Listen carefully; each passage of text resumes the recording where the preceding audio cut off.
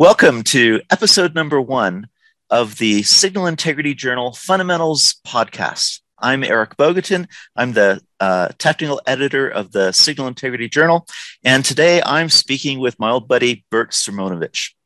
And I wanted to do just a real brief intro to Bert, but I wanted to let Bert spend a lot of time talking about what he's up to. I've known Bert for a dozen years or more now, worked on a number of projects together, and he is one of the industry experts, one of my go-to experts on a lot of aspects of signal integrity and how to translate the design information into actual performance of interconnects in the high-speed regime. And so, Bert, thank you so much for joining us today. Great. Thanks for having me, Eric. I want to give you again. Yeah, even if it's virtually, and I hope one of these days soon we'll actually have a opportunity for in-person conversation again. I've certainly enjoyed our visits when I've seen you in Canada or you've come to the States here. So Bert, you are the president of Lamson Enterprises. Right. Can you give us a quick rundown on what exactly do you do in your company?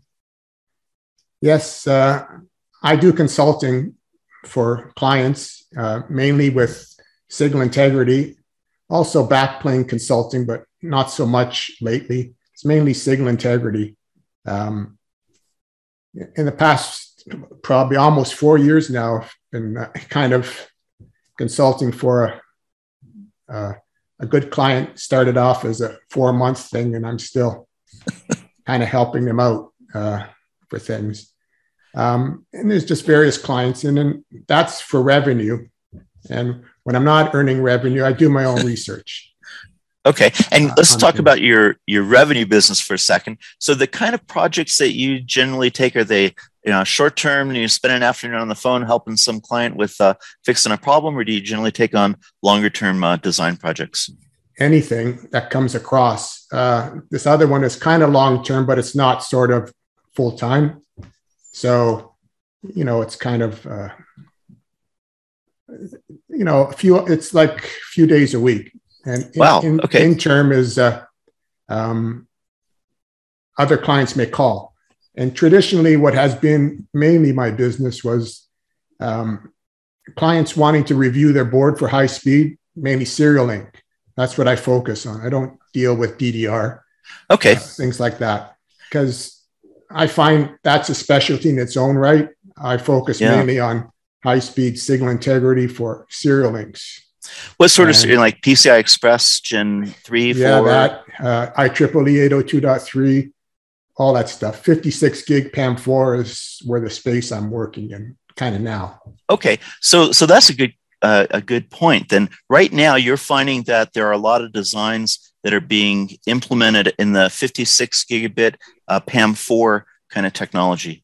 That's where my client, I'm helping them out.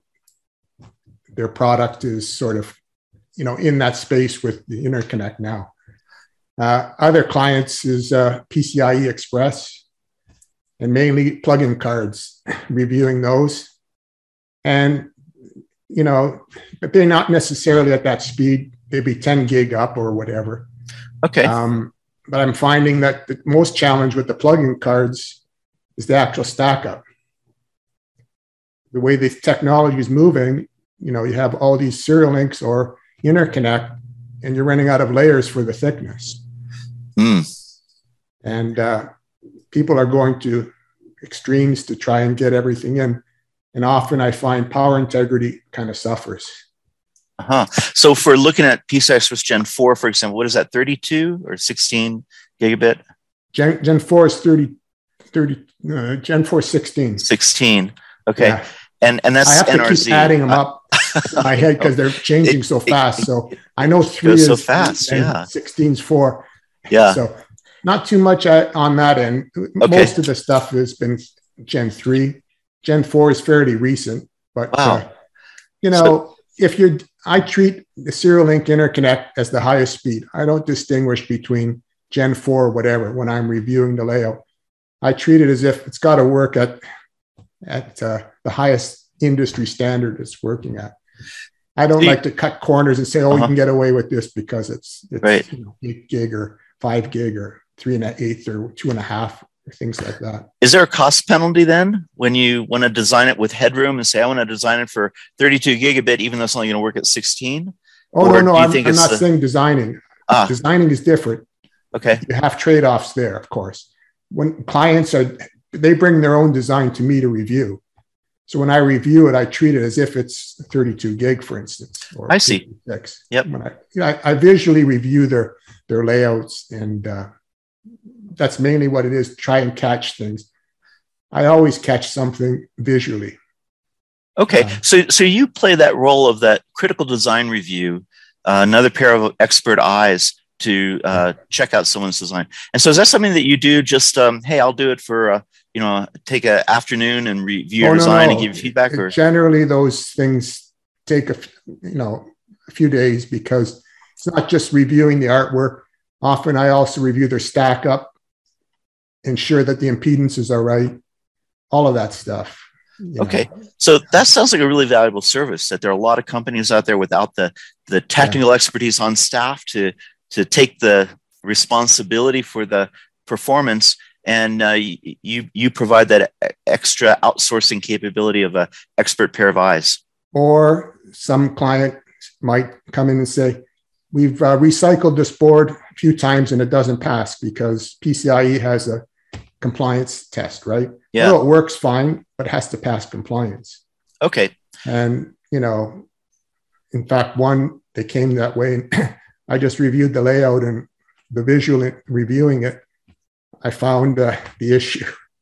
Wow. Right? It was like a diff pair crossing a splits, but one was on one plane and one is on the other. Wow. And you wouldn't see it normally you could oversee it. It's just exactly right on the line. So, but anyway, they fixed that and it's fine. So. Wow. Okay. So very valuable service. And your website, we'll put it in the show notes for here, but sure. It's lamsim.com. Lamsim Enterprises.com. Okay, very good. We'll have the link in the show notes. And you say that's what you do for revenue. And okay, so it's, I guess, other things you do for kind of fun and hobby. What are some of the activities that you're involved in the industry? Oh, well, I'm involved with SI Journal. And we're going to talk about that a little bit for sure. Yeah, we're on the editorial advisory board. EAB. It's always got the short things. I got to look at the thing because you don't talk about it every day, but it's EAB on DesignCon Technical Program Committee. And those two activities is reviewing the articles that get submitted or the papers. Review it, provide feedback to the authors so that, as you know, our goal in Signal Integrity Journal is to make sure the information is pretty much correct. On the internet, there's a lot of FUD, fear, uncertainty, and doubt, things that are just totally wrong. You go looking for things. Part of my research, I have to go search for things, and I come across things that are just not right, but it's there. And, that's my pet peeve in a way. So when I review things, to my ability, I try to make sure things are right to my knowledge. And let me emphasize that, because that's a really important point. That's one of the principles that we've tried to stick to in the Signal Integrity Journal, that you're exactly right. There's a lot of stuff out on the internet. It's not curated. And that's what we try to do differently with the Signal Integrity Journal content. And you are one of our prime curators to help us go through that process of reviewing the technical quality of the papers that we do. And I know you've provided a lot of valuable feedback to our authors to maintain the high standards of the technical quality of the journal. So first of all, thank you so much for participating and all of your efforts there. And that's what I think really helps to distinguish the content we have on the SI Journal. So thank you for that. And in addition, I want to plug, you're also one of our prime authors.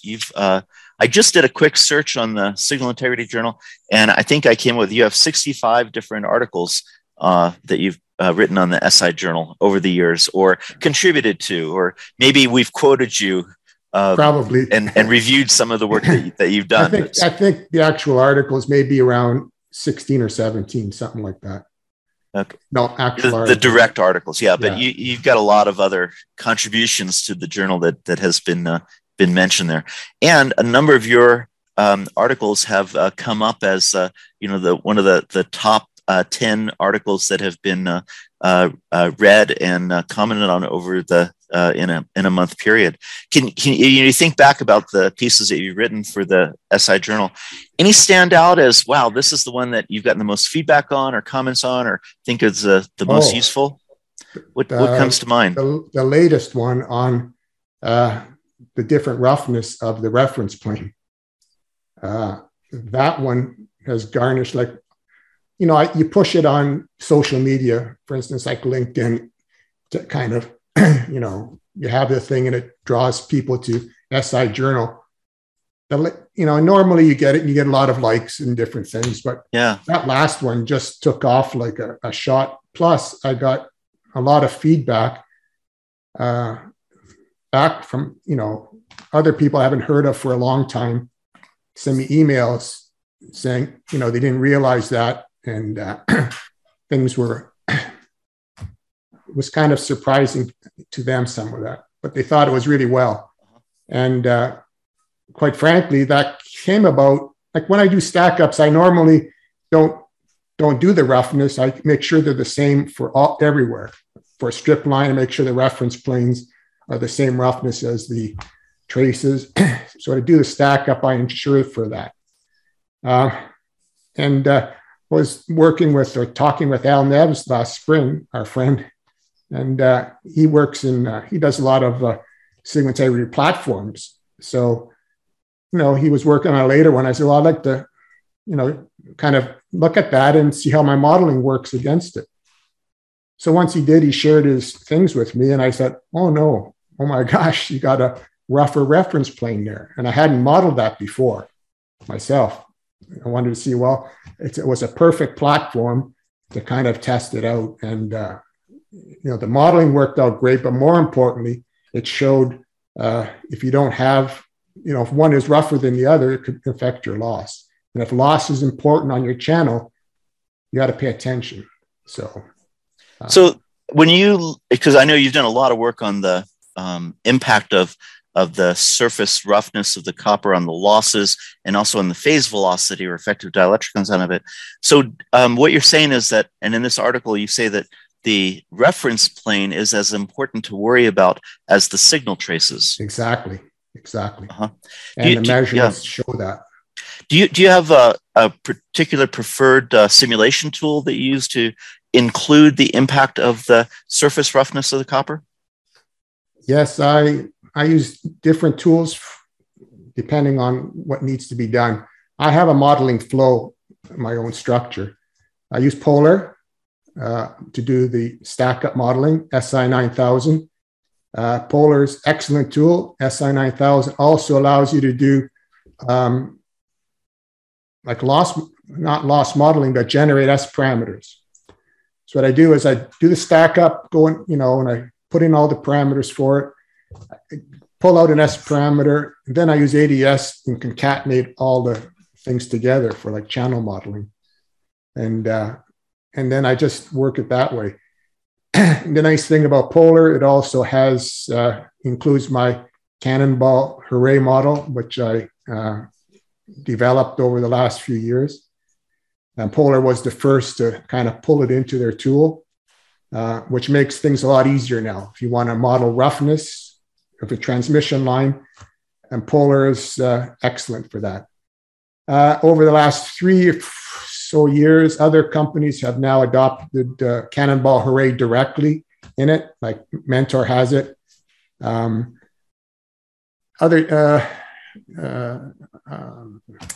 go back to Polar for a second. So your point earlier is that you got to worry about the roughness on each of the layers separately, especially if they're different. So Polar tool right now includes the opportunity to do different layers, or it's all the same? No. So my modeling method, I like to refer to as it's heuristic. Okay.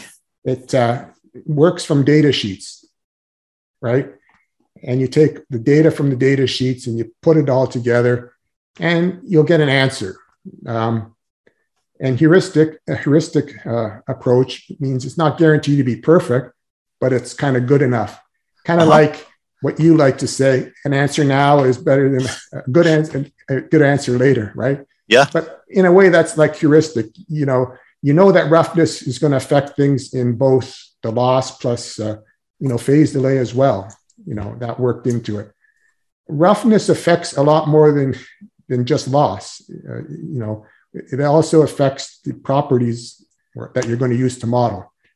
So the heuristic method kind of is a structured approach. You work from data sheets and you kind of get something, and that's your starting point, because if you're doing architectural design, which I kind of working on as well with my client, new products, and you have to kind of do different scenarios ahead of time. So you can't build little test structures, measure them and do all that stuff.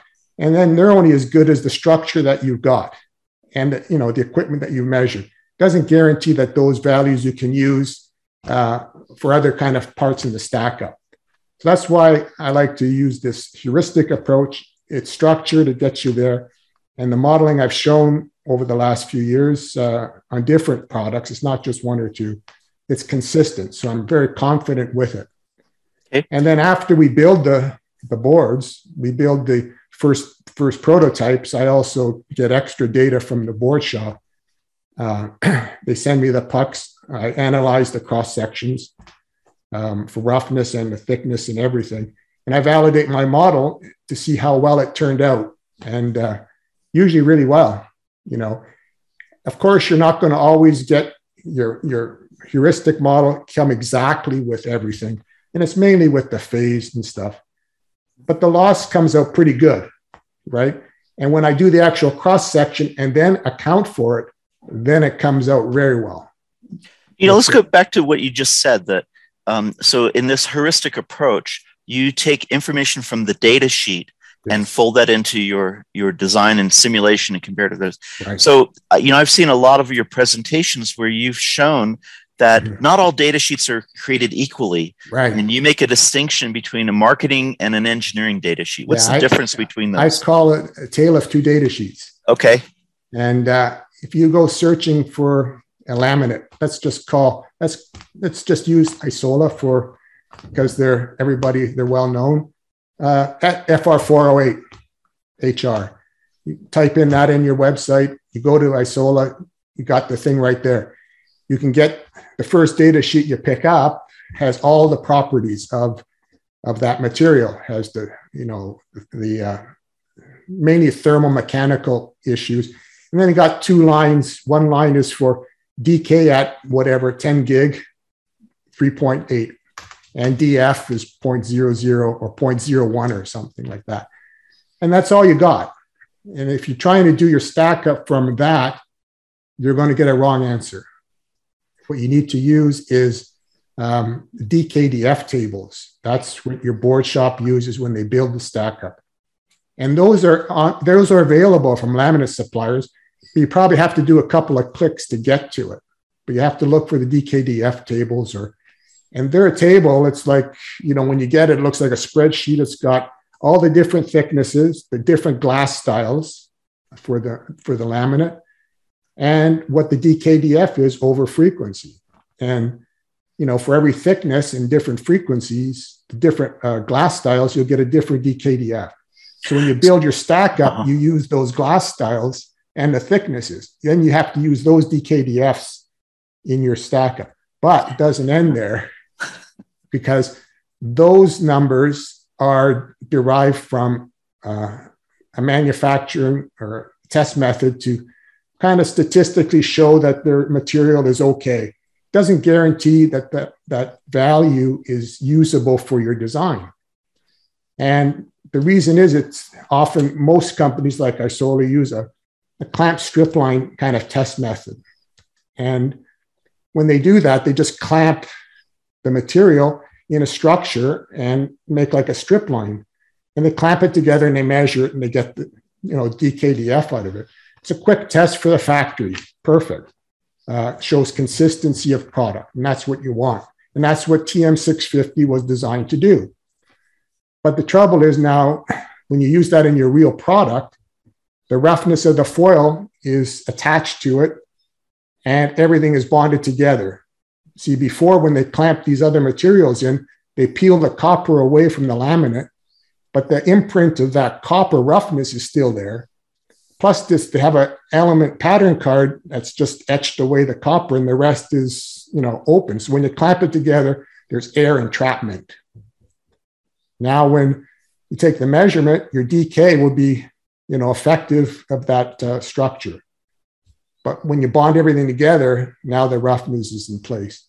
So I've developed a correction factor, and that's heuristic as well, knowing the roughness of the foil and the thickness of the dielectric from the DKDF tables. I kind of adjust the DK accordingly. And then I use that number in the actual model. So when you start with the engineering data sheet from the laminate vendor, you have to know the glass style and the thickness, or the glass yarn style and the thickness of that layer for each of the layers in the stack up, whether it's core or pre-preg. Exactly. So what you're saying, when you work with, I also work with the actual board shops with the clients, and we derive the stack up together, right? They give us, I sort of do a preliminary stack up myself, send it over to them. They sanitize it, come back and say, this is what it is. Then I'll go through it and kind of make sure. And eventually we come to an agreement, and it works out. Because the laminate suppliers, they know what the press thickness is going to be, right, of the pre-preg. They can calculate that based on, the copper weights that things are going on. And, you need those numbers, the thickness, to do your actual modeling as well. And I take all of that and put it into Polar, you see. That's what's nice. The nice thing with Polar is a lot of board shops use Polar as well. So now you're sharing the same data. So when you take the engineering data sheet and then you add your correction factor for the roughness, and then you put it back into Polar, doesn't Polar also include the impact of the roughness on either the thicknesses of the DK? So are you double counting, or? No. They don't adjust anything. Okay. Right? You just put in a number. If you put in DK as 3.8, they'll use that. But you have to know that ahead of time, you see. And that's as it should be. I wouldn't want a tool to do this for you, because it's variable. You have to understand it. And it's not that critical. Really, it mainly affects the phase a bit. So phase is important to you. Okay. If you want that exactly, then you kind of do it. It affects the loss a tiny bit, but not significantly. So where would you say what you're describing is a much more detailed process of designing a stack up than what most engineers are used to doing, of looking through the data sheet, saying, okay, it's going to be this material. Here's the thickness. You do like in some of the EDA tools and establishing the stack up, they're built-in field solvers that let you calculate, here's the impedance given the bulk material properties. So what you're saying is that really, when you care about the high frequency behavior and the losses, you got to go the next step to do a more detailed analysis. Yeah. Where's that threshold? Is that at 5 gigabits and above? Is that at 50 gigabits and above? I think it's more critical at, the 28 gig. Okay. Right. Very critical, because certainly a lot of equipment that's sort of top of rack, pizza boxes and servers and things, if they have to meet a certain standard, they have like 10.5 dB from a big chip to optical modules or whatever, and that's like 17 inches wide, and you have one big chip sort of in the center. It's not uncommon to be 10 inches away, and you have 10.5 dB, but that's from ball to ball, from the chip to the actual module. So you got to go through the connector. So you really only have about 7.5 dB on a motherboard to deal with. So loss could be important for that application. Yeah.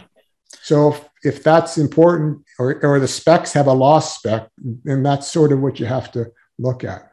So that's an important kind of distinguishing range, 28 gigabit and above. So that includes 56 gigabit PAM4. Well, it's got the same Nyquist. Exactly. Same Nyquist is 56 gig. So for that.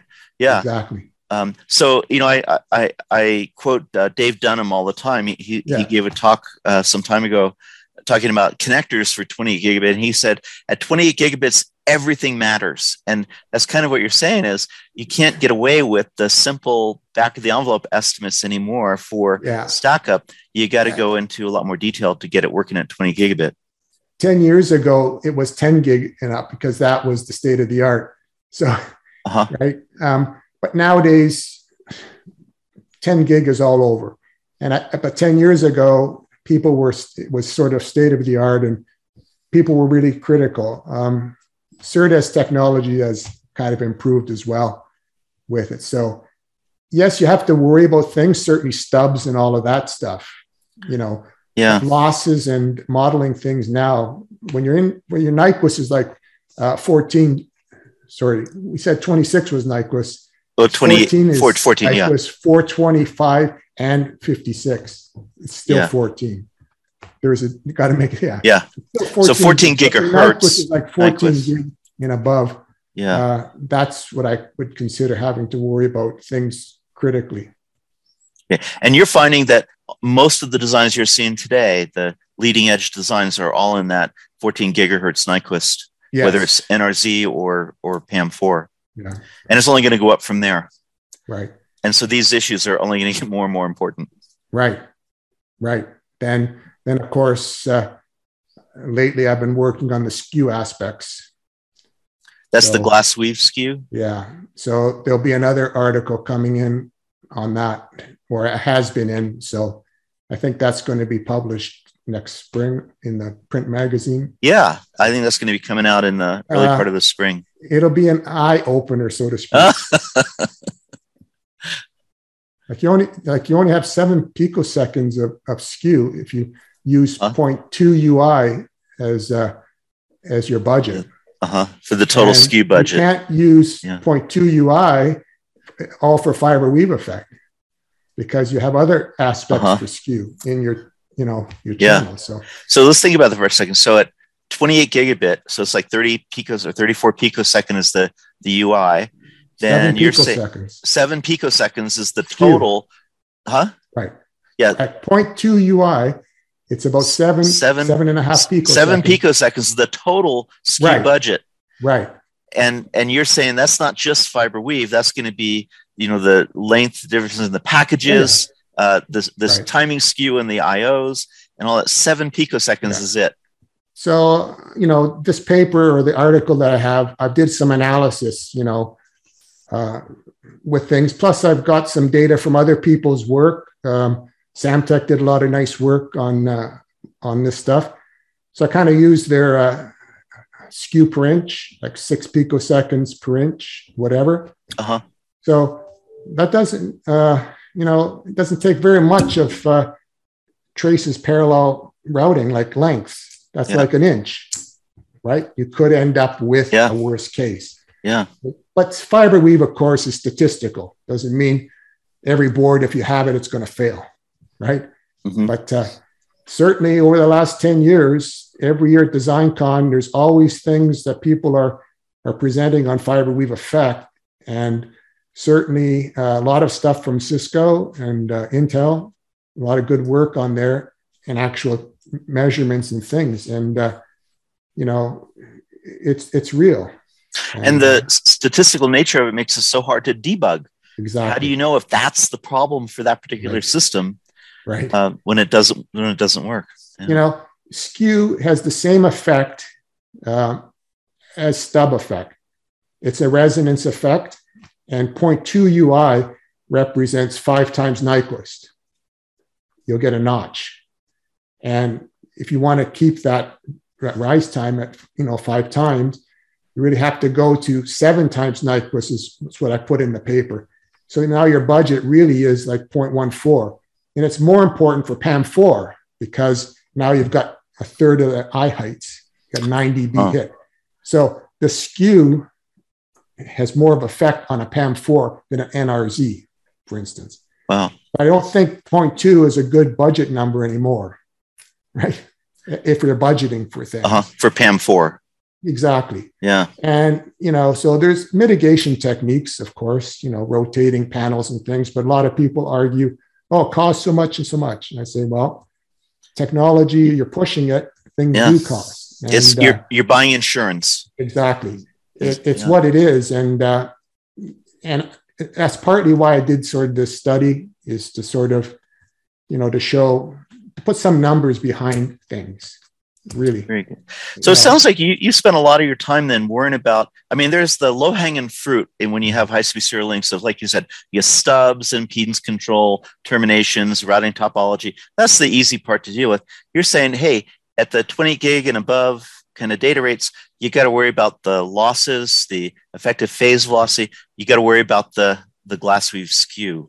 Right. So you've been paying a lot of attention to these kind of second order factors that have been in the past, but now raise their ugly head as first order factors when you've gotten rid of all of those other easy to fix kind of problems. Right. So now you can model that.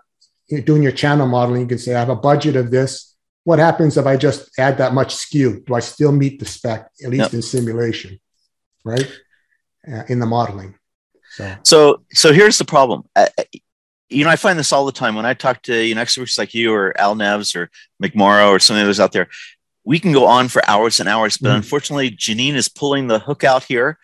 We've got to conclude our discussion for today. I'm going to have you on in some of the future podcasts. We're going to have some of the other experts on out there. But I'm sorry to say we are done for our very first premiere podcast from the Signal Integrity Journal Fundamentals podcast. Thanks so much, Bert, for taking the time to chat with us and sharing your expertise, your insight, your knowledge. And to our listeners out there, thank you so much for joining us for today's podcast. This is the Signal Integrity Journal Fundamentals podcast. Check the Signal Integrity Journal for the listing for some of the future episodes online. You can go to podcast.signalintegrityjournal.com. A lot of typing there. Podcasts.signalintegrityjournal.com. Check it out on the Signal Integrity Journal website. And thanks everybody for joining us today. And Bert, thanks so much for being our premier guest for today's podcast. Thank you, Eric. Nice seeing you again.